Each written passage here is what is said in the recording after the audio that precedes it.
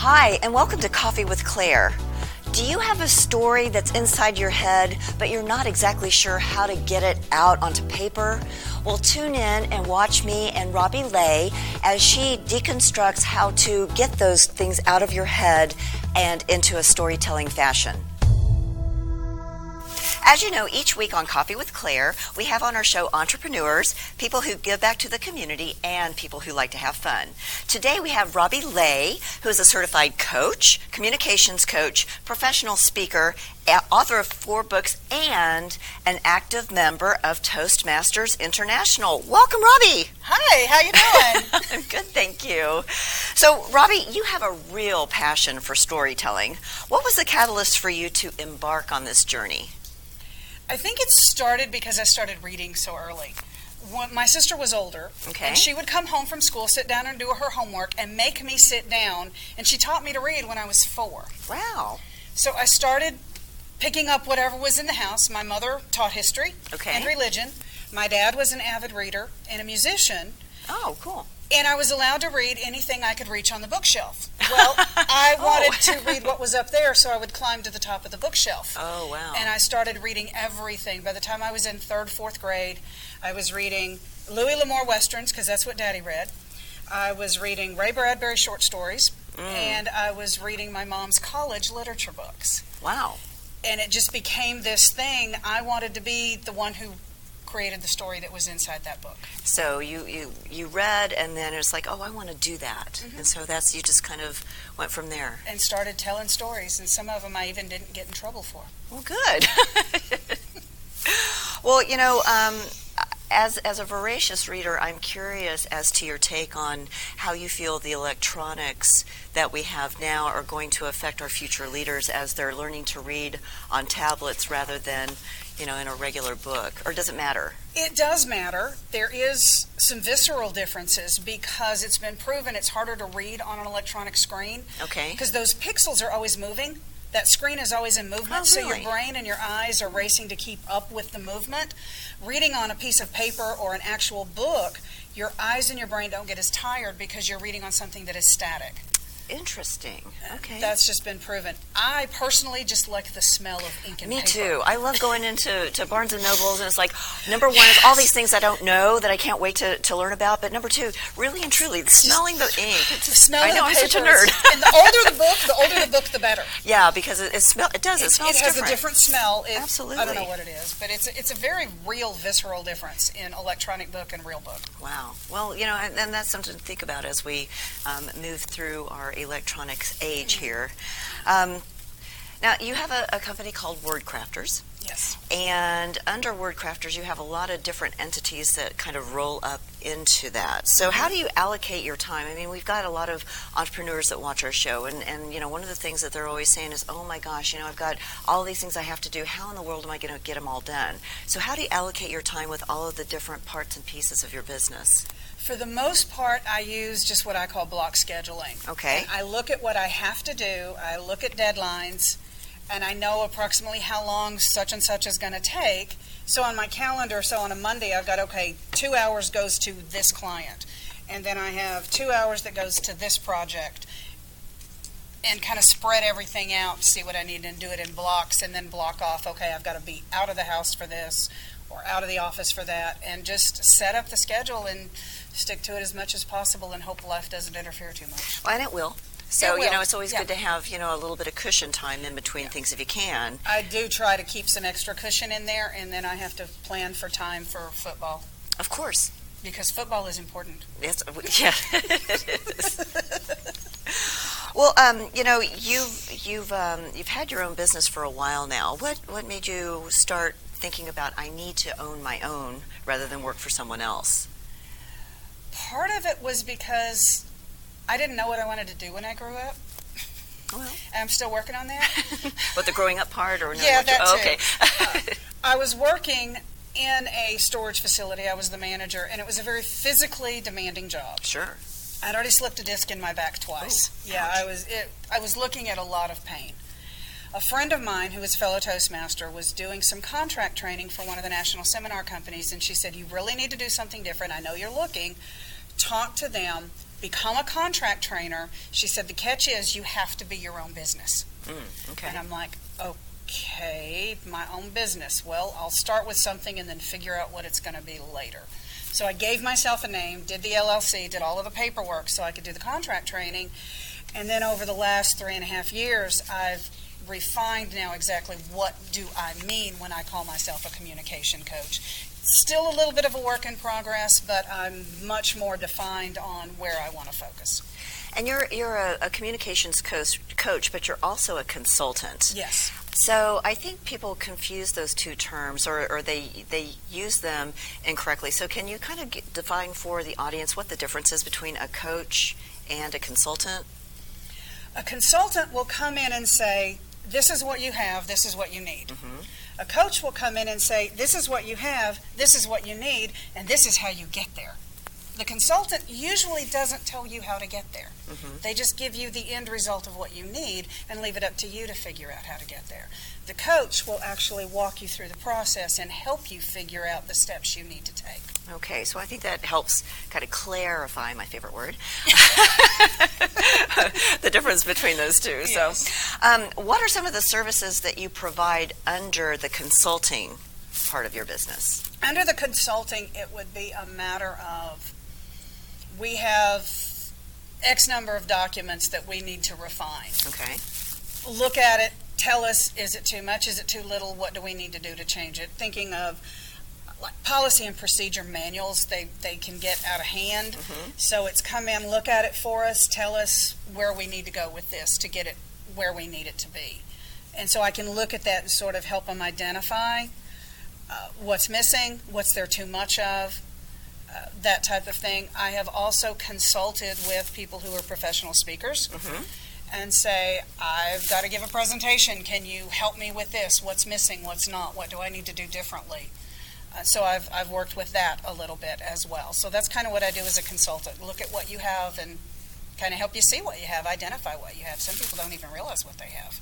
Right, yeah, and so they kind of need a third neutral party to take a look and see, oh, okay, well, this part is great, this part we kind of need to work on, but at least you kind of give them a roadmap, so, you know, they're not just all over the place, you know, and I think that's one of the gifts that you have is that you really help people take all of these things that maybe are kind of jumbled up in their mind, and although you don't call yourself a linear thinker, you do allow, you know, you do coach people on how to progress their story from, you know, the beginning to the middle to the end and have it all make sense. Right. You know, because sometimes when we have thoughts in our heads, they make sense up here, but then when it comes out, it's like, everything makes sense up here. Right. Why, thank you. I appreciate that validation because sometimes I'm a little worried about myself. But so you do a lot of work with individuals and corporations in this whole realm of communication. I mean, you coach, but you also train. Yes. So when you're training communication skills, what do you find is the most challenging thing for people to really absorb, to really start, not just absorb, but actually implement? Words have power. If you don't put them in the right order, you're not sending the correct message. If you're speaking from your head rather than from your message, there's going to be a disconnect. And I'll give you an example. Okay. I was driving down to Austin to see my mom, and I heard a commercial. Okay. It was for a dentist office. They were talking about the different services, but their last line said, our doctors can do all this under sedation. If you think about what that statement really says, I really don't think that's the message they wanted people to know. They don't get that. My question is, did you listen to your own commercial? And I always want to pick up the phone and go, and then I don't. Maybe I should. Maybe I'd get a new client that way. Maybe so. But it's that type of thing. What is the message you're trying to send, and what is the message you're actually sending? And I hear that, and I see that in advertising and all of this, and I cringe. But that's what I do, is I help them hear what they've actually said. And then they go like, oh, that's not the message we want to send. So then they can change that. Right. And you've published 4 books up to this point, Yes, right? I have published 4, 3 novels, 1 nonfiction. Okay. And being a good person, I have my actual 3 novels Wonderful. with me. Well, tell everybody about your 3 novels. Well, these 2 are suspense. Okay. And they're in sequence. This is the first one, and this is the second one. Okay, so the first one is Terror by Night. Terror by Night. And then the next one is... And the second is called Arrows by Day. Okay. And again, they are in sequence. Oh, look. And so, like, night is dark and day is, like, sky. That's amazing. I did that. And the little spooky eyes. Ooh, they are There's spooky. a stalker involved. So those 2. Story of my life. No. And then this one is the most recent one. This one I published last year in 2016. Okay. And this is a fantasy. Okay. And so that's the 2 genres that I work with, are suspense and fantasy. And the name it's of called this The one? Godless. The Godless. The Godless. Okay. And there is a reason for that. Okay. But I also brought those for you. Oh, well, thank you. I appreciate that. Well, you've helped a lot of people get their books out of their heads and into, these really nice published materials. So how do you do that? What's the process? That process that I do when I'm helping someone else start from scratch. Yeah. I do a little bit of ghostwriting. Okay. And that is where somebody will come to me and say, I have this idea. I want to present this, but I don't know how. Okay. A client that I'm working with right now, she's project manager, and she had the concept to create a manual for people who could to pass the next level of project management testing. Okay. It's a highly detailed thing, and she says, I don't know how to do it, mainly because I don't speak English well. It's her 3rd language. Oh. Not her 2nd, her 3rd.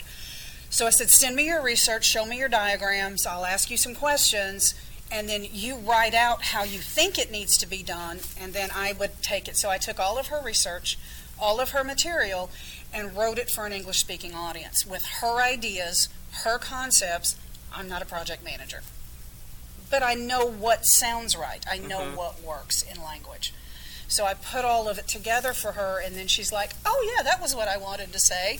Brilliant. So I take that idea, that concept that you have, whatever it is, get your information, and then talk to you, have a conversation so I can hear your voice. And then I can take that and present it in your voice, not in mine, so that the person who picks it up says, oh, that sounds like Claire. So that's how that works. It's a ghostwriting process, but I don't know how it works. I just know it works. Well, and I think I love that you take the time to hear the other person's voice and really, make it sound like them rather than it sound like you through them, because that would distort I would think that even the reader might have a little question in their mind as they're reading it, like, well, this doesn't sound quite right. It needs to sound like that person. So through conversation, seeing how they write, looking at some of those other things, listening to what all the other stuff that they do in their life gives me an idea of what their voice sounds like, so that when it comes out in a document, it's their voice, it's not mine. So if somebody doesn't like to write, but they have a book inside of their head, can you help them? Most times I would say yes. Okay. A lot of it is going to depend on what they're looking to do with that book. Like if it was going to be a novel, for example, would you be able to? If it was going to be a novel, I could probably help them with that, because I can help them figure out the transition. How do you get your character from opening page to happily ever after? If there is a happily ever after. No, sometimes there isn't. Yeah. How do you get there? How do you flesh that out to make that character real? Something I've discovered from talking to other authors and potential authors is they don't have enough of a grasp of what that character is. They don't know that character, and until you know your character, they're not going to come out on the page. If you don't know that character's life story inside out, all of their foibles, all of their weaknesses, all of their strengths, all of their prejudices, everything, if you don't have their background, when you write that character on page, they're as flat as that page. Sure. That makes sense, because you're not reacting the way they would react. And I'm sure the reader can sense that, yes, even though they couldn't probably enunciate what they were feeling. It just doesn't feel real. Yeah. And too many times I've heard somebody say, well, I have this great idea. I said, okay, tell me about your character. Oh, well, their name is this. No, tell me about them. Oh, well, then you've got a long way to go. So do you have like an exercise that helps people flesh out those details to kind of help them say, okay, this is your character, and this is what they stand for, and this is, I mean, I just ask them questions. Okay. What was their childhood like? Well, I don't know. They don't have a yeah, they had to have had, they're an adult now. They had a childhood. What was their childhood like? And if they don't have those answers, then that character is not ready to be in that story. Okay, so you kind of get them. So I find out the history and I get that information. So, how do you keep everything moving forward? I mean, you've got all of these different things that you do. You know, you're with Toastmasters, and you've been with them for what, 8 years? 9 years? 8 or 9 years, yeah. Don't make me do math. Okay, I won't. And you've risen up through the ranks there. Mm-hmm. You know, you're obviously very busy writing, and you're a trainer. So what keeps you going? I mean, what keeps you thinking, okay, well, let me get up tomorrow and do this again? I hate to be bored. Yeah. I need something to do. If I don't, my brain drives me crazy. The voices don't shut up, and I know that sounds crazy. No, I don't really need a straitjacket or a medication. Okay. I just need something to keep the voices quiet. And whether it's helping somebody else or getting their story out of my head and onto paper, as long as the voices stay quiet, I can keep moving. So this is really an outlet for you to keep your sanity. Right. Now, I don't want the voices to go silent. No, because then you're not alive anymore. Well, if the voices ever go completely quiet, now we're going to have a real problem. Yeah. Okay, well, we'll make sure that, let's keep feeding those voices with whatever juice they need. Yeah. So, what advice would you give someone who's thinking about starting to write a book? Determine your audience. Okay. What do you want to say? Okay. Who do you want to say it to? And why do they care? If you can't answer those questions fairly clearly, don't start. Okay. You'll be frustrated, you'll be irritated, and it won't go anywhere. So you need to know, who are you writing it to? Why are you writing it? And why do they care? Very solid advice. Well, Robi, let everybody know how they can find you if they're interested in having a ghostwriter or having somebody coach them for communication and all the other things that you do. My business website is just Word Crafter Consultants, all lowercase, all one long word, .com. Okay. And there's a contact page on there. There's some other information that they can see it.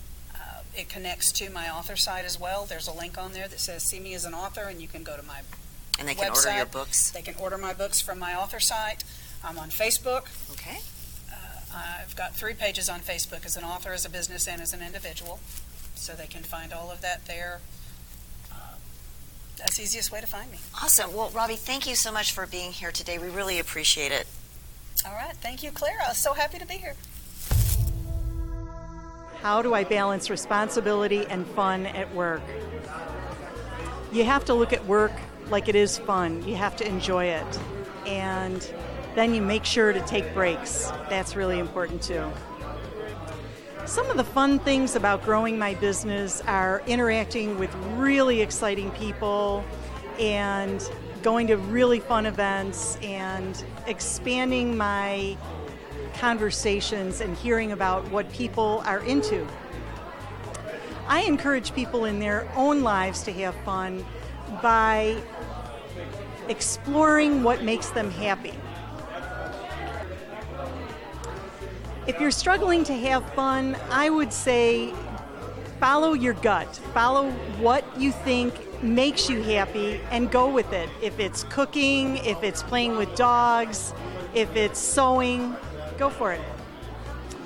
My business is called Dory Aromatherapy and Reflexology, and I work with people to help them feel more alive and relaxed and grounded and centered. So if you had a happy dance or a happy stance, what would that look like?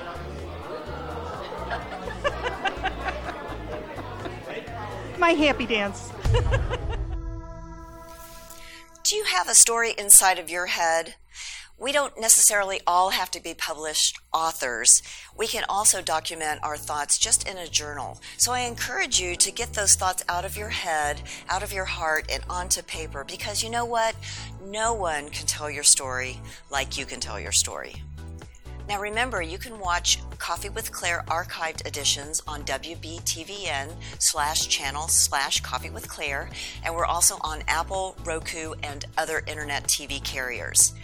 And remember, always follow the fun. I'll see you next time.